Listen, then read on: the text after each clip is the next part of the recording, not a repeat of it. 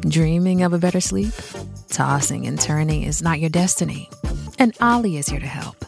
Ollie invites you to sink into sweet, sweet slumber to improve your mental and physical health and overall wellness.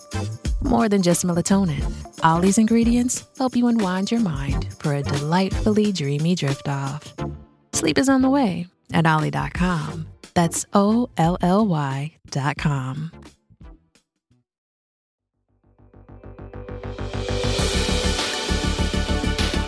Hi, I'm Jimmy Evans, and this is the Marriage Today podcast. On this season of the podcast, we're highlighting one of my favorite teaching series.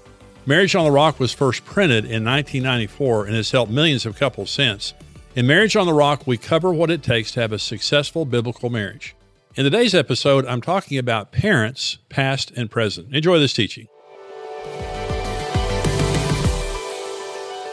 This is talking about baggage from our past. This is the first part that we're talking about, is how our parents affected us growing up and how we bring that into our marriage relationships. And then the second part is on in-laws, dealing with our in-law relationships, parent and in-law relationships in our lives. You know, and parents and in-laws are a great blessing. They really are. But there are two sides of that coin. If we don't handle those relationships properly, they can cause a lot of problems. So the purpose of this is help us to deal historically with our parents and maybe some baggage from our past, and then deal presently with that relationship. Let's begin with the parents of our past. Two huge issues that we have to deal with from our past, and it's iniquities and inner vows. Now, I've never met a person who didn't have iniquities from their past or inner vows from their past, and these are both negative things. Karen and I both have had to break iniquities and inner vows from our past. Now, we have wonderful parents and wonderful in-laws, but all parents are imperfect. I mean, no parent is perfect. And so because of the imperfect parenting that we have when we're growing up, we develop iniquities and inner vows. Let me talk about iniquities for just a minute.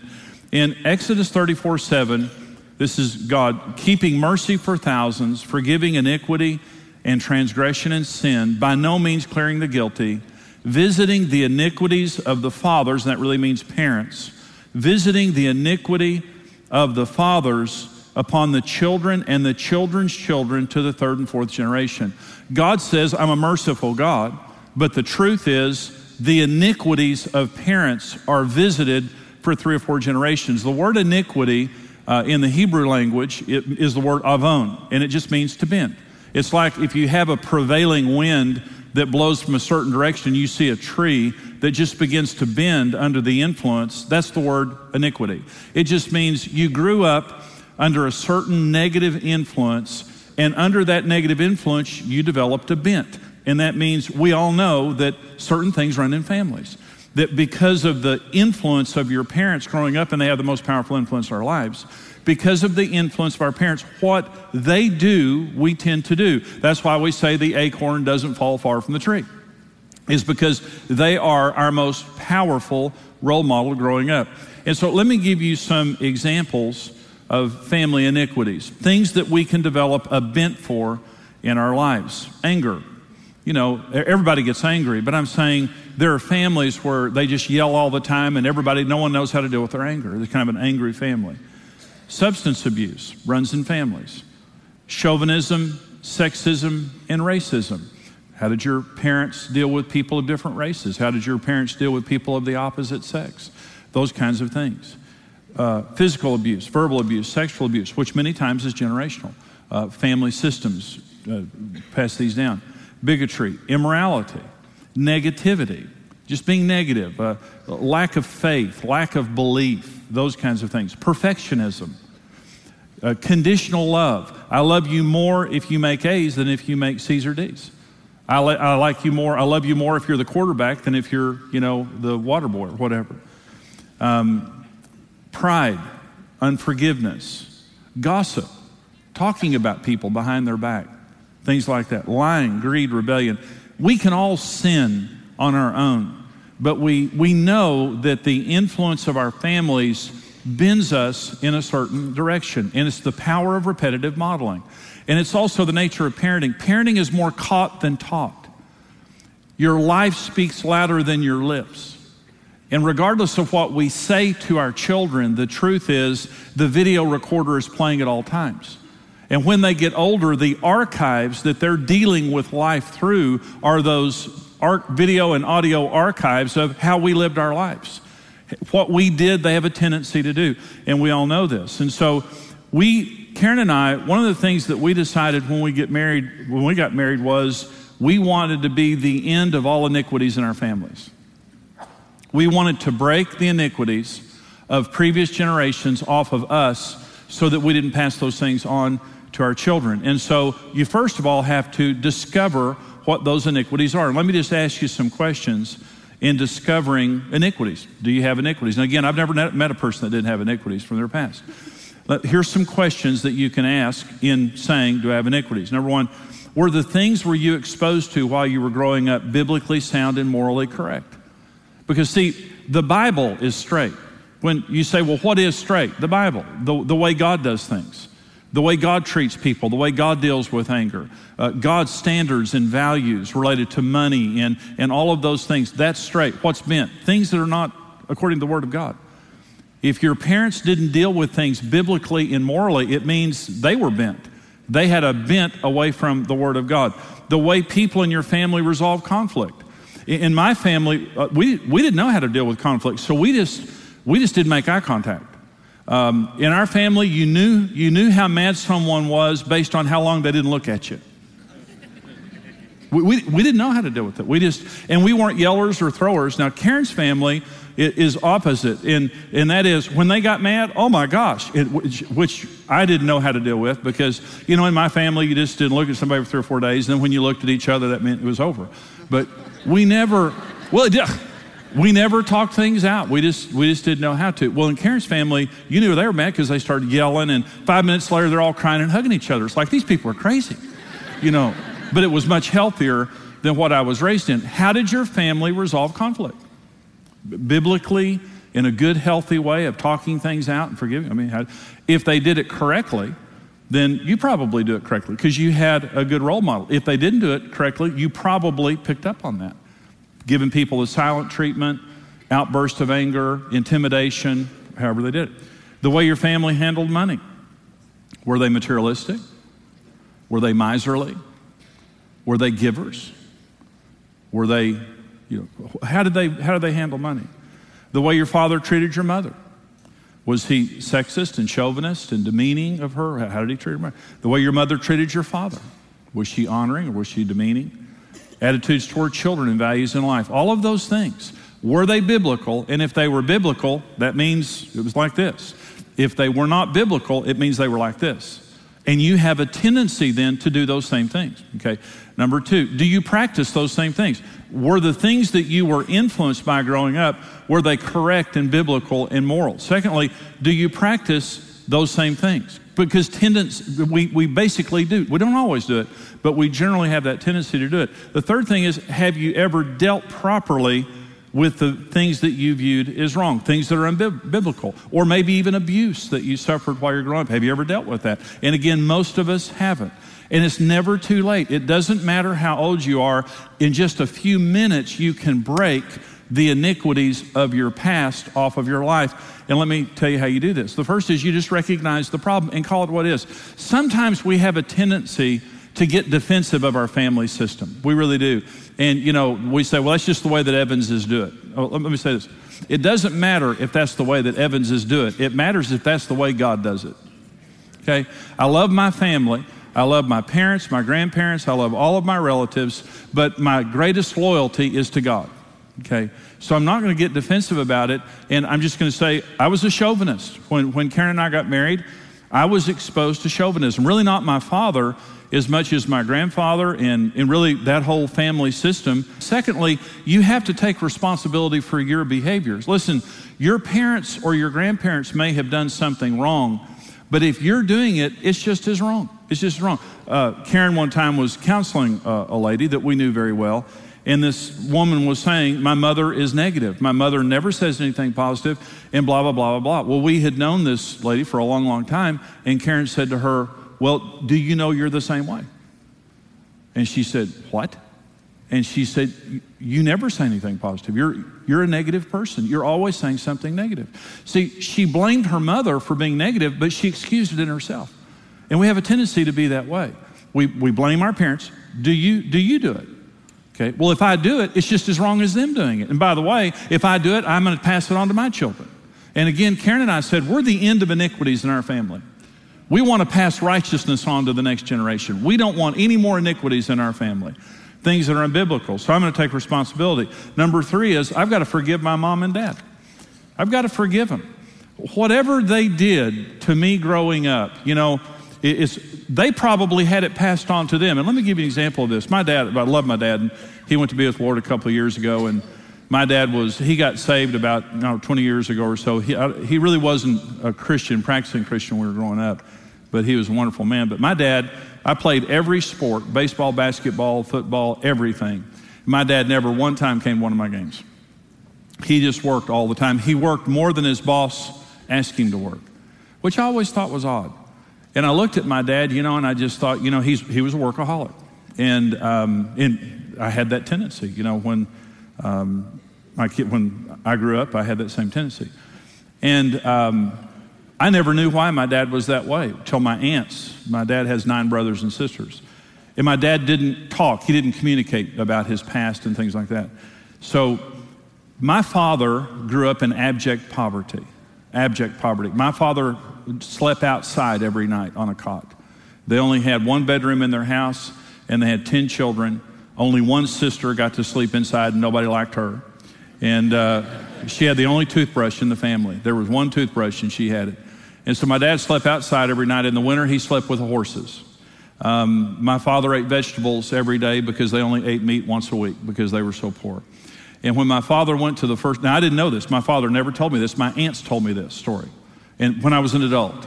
And so my father went to the first grade with no shoes on. He didn't know they were poor. He had no reference. They lived out on a farm.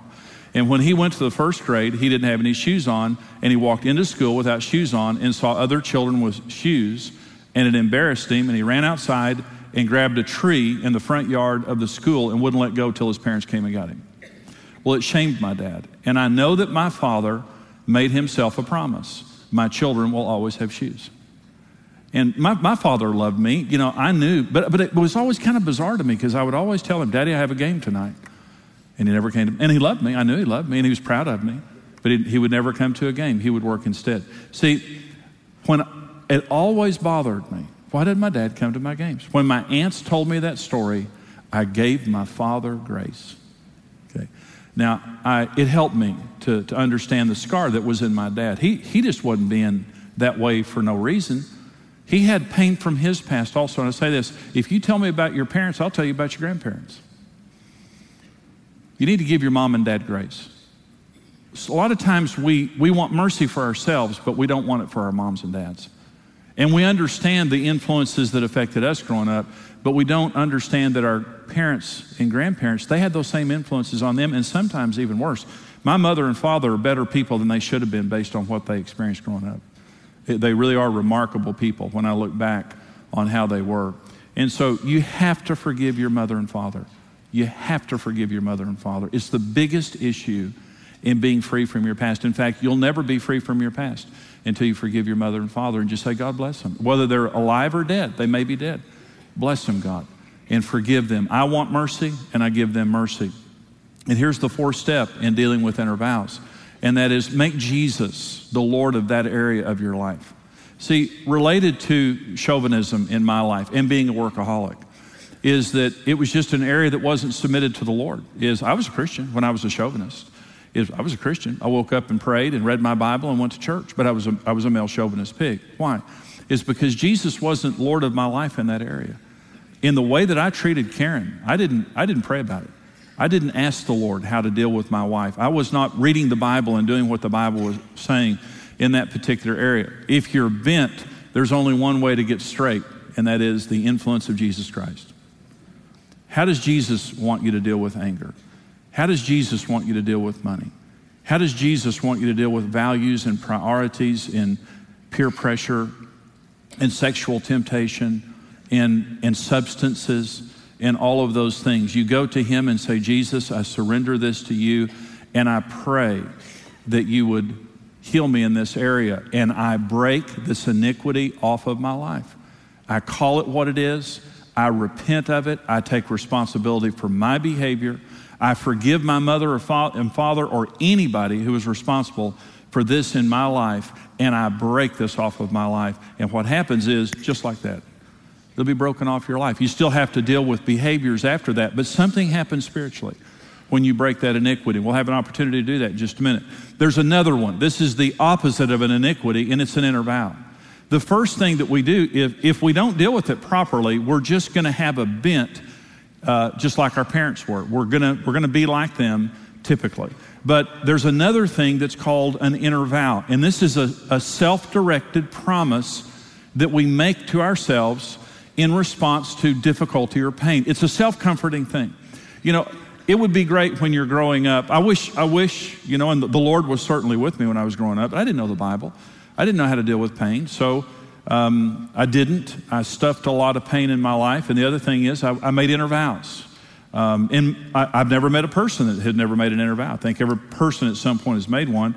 Something difficult is going on. We're in a difficult circumstance, and we make ourselves these little promises. And so, you know, an example is, I'll never treat my children like that. I'll never spank my children. I'll never make my kids wear hand-me-downs. I wore hand-me-downs all my life. My brothers, I asked my parents one time, can I go shopping when Damien and Lucifer buy clothes? Because I'm going to be wearing them one of these days. I don't like red. They like red all the time, and I don't like red. Mike and Randy are their names. Randy is Lucifer, by the way.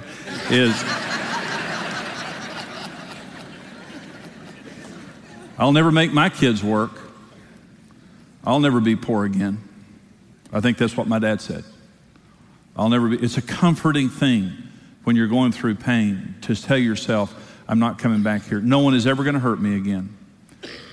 And see, when you're really going through a difficult circumstance, a divorce or, you know, a difficult problem where someone's really hurt you, we say that to ourselves. No one's ever going to hurt me again. I'll never let my wife or husband treat me like that. When I get older, I'm not going to go to church every time the door opens. You know, I'm not going to shove religion down my kid's throat. Whatever we say. And there's many ways that we comfort ourselves. And the problem is Jesus calls it evil. It's interesting. Twice the Bible calls these evil. Matthew 5, this is what Jesus said. Again, you have heard that it was said to those of old, you shall not swear falsely, but you shall perform your oaths to the Lord. But I say to you, do not swear at all. Neither by heaven, for it is God's throne, nor by the earth, for it is his footstool, nor by Jerusalem, for it is the city of the great king. Nor shall you swear by your head, because you cannot make one hair white or black, but let your yes be yes, and your no be no, for whatever is more than this is of the evil one. Jesus says, you don't go around swearing things. You don't swear by God. And, you know, some people say, I swear to God. He said, don't do that. You don't go around swearing. You don't swear by things or people or heaven or earth. When you say yes, let your yes be yes or no be no, because anything more than that is of the evil one. See, when we make ourselves a self-promise, we're vowing to ourselves. I promise myself this is not going to happen. He said, you can't do that. You can't do that. James 4, come now, you who say, today or tomorrow we will go and do such thing and go to such a city, spend a year there, buy and sell and make a profit. Whereas you do not know what will happen tomorrow. For what is your life? It is even a vapor that appears for a little time and then vanishes away. Instead, you ought to say, if the Lord wills, we shall live and do this or that. But now you boast in your arrogance, and all such boasting is evil. You say, I'll never be poor again. Really? Really? No one's ever going to hurt me again. Really? Here's what happens. When you make yourself a promise, you become God in that area. I'm taking my life over. I'm saying I am God of my finances. And I'm saying right now, I'm never going to be poor again. I am God in that area. No one's ever going to hurt me again. I am God in the area of my finances. I'm telling you right now, it's never going to happen to me again. And James says, you don't talk about life like that. You don't know what's going to happen. That's an arrogant thing to do. And of course, when we're kids and we're growing up, we don't know. You know, we don't know. We're not trying to be evil or do something like that. But let me say this. In any area of your life that you have an inner vow operating right now, Jesus is not the Lord of that area. And that's why he says it's evil. Because it takes us away from him. And so that's what the Lord wants me to do. Inner vows prohibit normal learning and growth and cause extremes. How do you break inner vows? Number one, you ask the Holy Spirit to show them to you. Holy Spirit, is there an inner vow in my life? And sometimes we forget because there's pain attached to it. Sometimes we forget about it, but we can just ask the Holy Spirit, is there an inner vow in my life? Is there something I promised myself back when that I need to break? Number two is you repent to God and say, God, I'm sorry. I didn't know, honestly, because we don't know any better. I mean, we don't know any better. God knows that, but we do now. And we realize the negative effect. Let me give you an example of this. If you've been through bad relationships, let's just say you've been through a bad marriage in the past, and you say to yourself, no one's ever going to hurt me again. Did you know the worst abusers in marriage are the people that have inner vows in their lives? The most abusive man I've ever counseled in marriage grew up under a very, very domineering mother. And he saw his mother emasculate his father every day. And he said to himself, I will never let a woman treat me like that. And let me just tell you something. He humiliated and dominated every woman in his life. Because he had made a vow, no woman's ever going to do that to me. So he went to like a drunk man on a horse. He goes to the other extreme. His father was docile. Now he is a woman hater. And we repent and say, God, I repent. I repent of this inner vow and for taking that area of my life away from you. And here's the biggie. Here's number three. You got to forgive that person. Ex-husband, ex-wife, ex-business partner, friend, someone who cheated on you, someone who hurt you, your parents, your brothers and sisters, whoever it was. Lord, I forgive that person because again, you're never going to be free from it until you forgive. And so you forgive that individual. So let's talk about the parents of our present. Here are 4 principles in dealing with parents and in-laws. Very important principles. Making everyone happy on vacation isn't easy. But you know what is? Going to Aruba. All you have to do is walk out your door to find pristine pools, relaxing white sand beaches, and an island teeming with outdoor activities that'll put a smile on any face. You won't just feel great, you'll all feel great, filled with a calmer, more peaceful vibe that radiates Aruba's warmth. And the best part is, it never fades. That's the Aruba effect. Plan your family trip at Aruba.com. First, the bad news. SAP Business AI won't help you generate cubist versions of your family's holiday photos. But it will help you understand which supplier is best to help you roll out your plant-based packaging in Southeast Asia, or identify the training your junior project manager needs to rise up the ranks, and automate repetitive tasks while you focus on big innovations, so you can be ready for the next opportunity. Revolutionary technology, real-world results. That's SAP Business AI. The parents that we have now. Number one is the principle of honor. The Bible tells us to honor our mothers and fathers. Now, we don't obey them unless we're children at home. I don't have to obey my parents. Once I leave home, I'm free from their authority. Now, if I'm taking money from my parents, if they're giving money, they may deserve more scrutiny. I mean, not to control me, but if they're giving me money, certainly they need to have conversations with me, maybe about, if I'm taking money on an ongoing basis, but that still doesn't give them authority to run my life. But you always honor your mother and father. In the way that you talk about them and the way that you treat them as adults, I honor them. This is the first commandment with a promise, the Bible says, that we will live long and it will go well with us on the earth.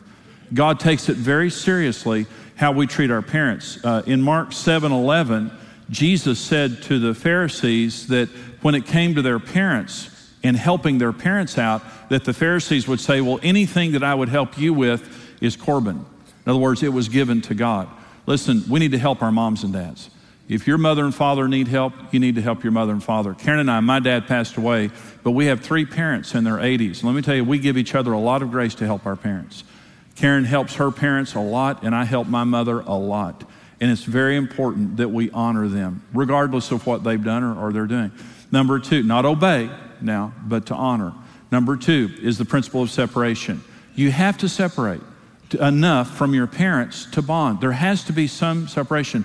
You leave your mother and father to cleave into your wife. And that just means you have to have enough time together to bond, okay? So let me talk about the characteristics of a problem in-law. Okay, when you have an in-law relationship where they just won't give you enough time, is that you just don't have enough distance from them. And when I say distance, you may live next door to them. That's not an issue at all. It's the emotional distance and them honoring your need for separation. A problem in-law, first of all, lacks bonding with their spouse.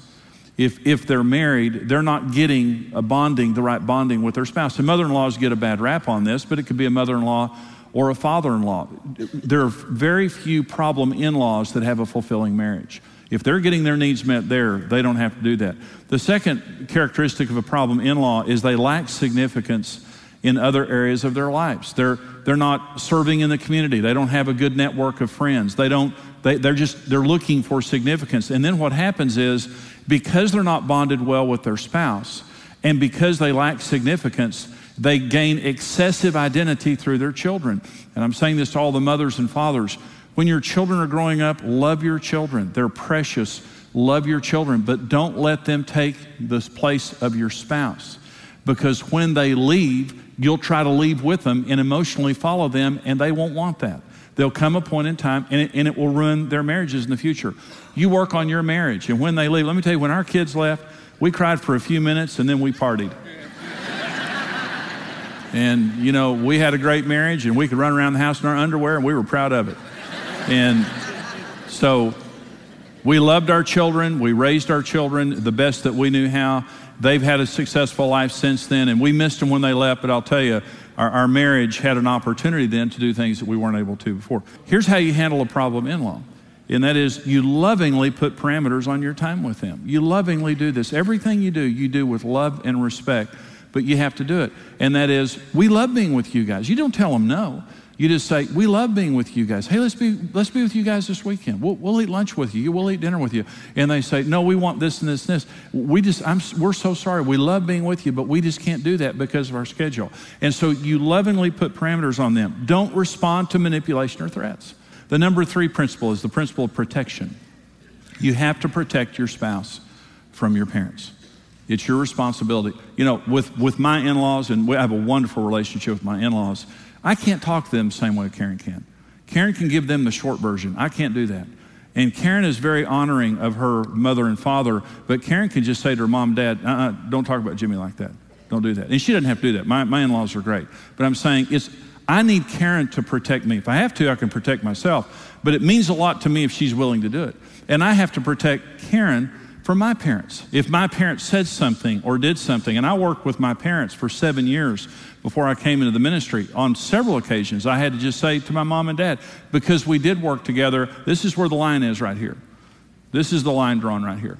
Okay, and very lovingly, very respectfully, this is the line here, and don't cross that line. And Karen always said, thank you, Jimmy. Thank you for doing that. It's my responsibility. It's your responsibility to protect your spouse from your parents. Now, if it could be that your parents are so strong or there's some kind of a relationship there that you need the assistance of your spouse, that's fine. But if you stand back passively and don't deal with your parents while they're crossing a line and mistreating your spouse, that's wrong. Listen, do not use your parents as your marriage counselors. Ever, because long after you've forgotten, they'll still remember. Okay. And don't ever dishonor your spouse in front of your parents, ever, because they'll pick up on that. If you need to vent, go to a very spiritual person, a pastor, a very godly friend who can handle it, and after you vented, they can say, okay, that's wrong, repent, get your attitude right, and they can help you out. But with your mom and dad, they'll have a tendency to take up that offense. And so I'm going to protect my spouse from my parents, and it's going to mean a lot to your spouse. And the 4th principle is the principle of friendship. Is your parents, I don't let my friends rearrange my furniture. I just wouldn't allow that, and they wouldn't try. But if your parents cross those lines of controlling your life, with our kids, if we let friends take care of our kids, you better honor our value system. And I wouldn't. My parents, I love my mom and dad, but when our kids were growing up, we had to tell them, we don't let our kids watch those cartoons. Sometimes parents just don't know. It's been so long since they parented, they just don't know. But I told my parents one time, I said, those cartoons are bad. Back when I was growing up, it was, Bugs Bunny and, Mickey Mouse and those kinds of things. And today, there's a lot of bad cartoons out there. So sometimes they're not trying to do bad. They're just not, current on what's right or wrong. But our parents are special friends. What would you let your friends do? You can basically take that to your parents, and that is the same boundaries exist. They can't control your life. They can't control your decision making. They can't do things with your children that violate your rules. If they're going to take care of the kids, if the kids are going to be with them, they need to be an extension of you, not a balance of you. Okay. And so our parents are special friends. So honor your mother and father. Honor your mother and father. You have to create enough separateness for you guys to be a family while still being close to them. And if there's problems, you need to defend each other. You need to protect each other, but be friends with them and develop a good friendship and keep that friendship going. And I want to say one more time, if you invite their control, don't blame them if they do it.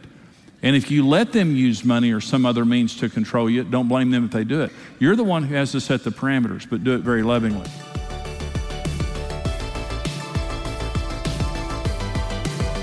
Hey, this is Brent Evans with XO Marriage, and I want to thank you for listening to the Marriage Today podcast.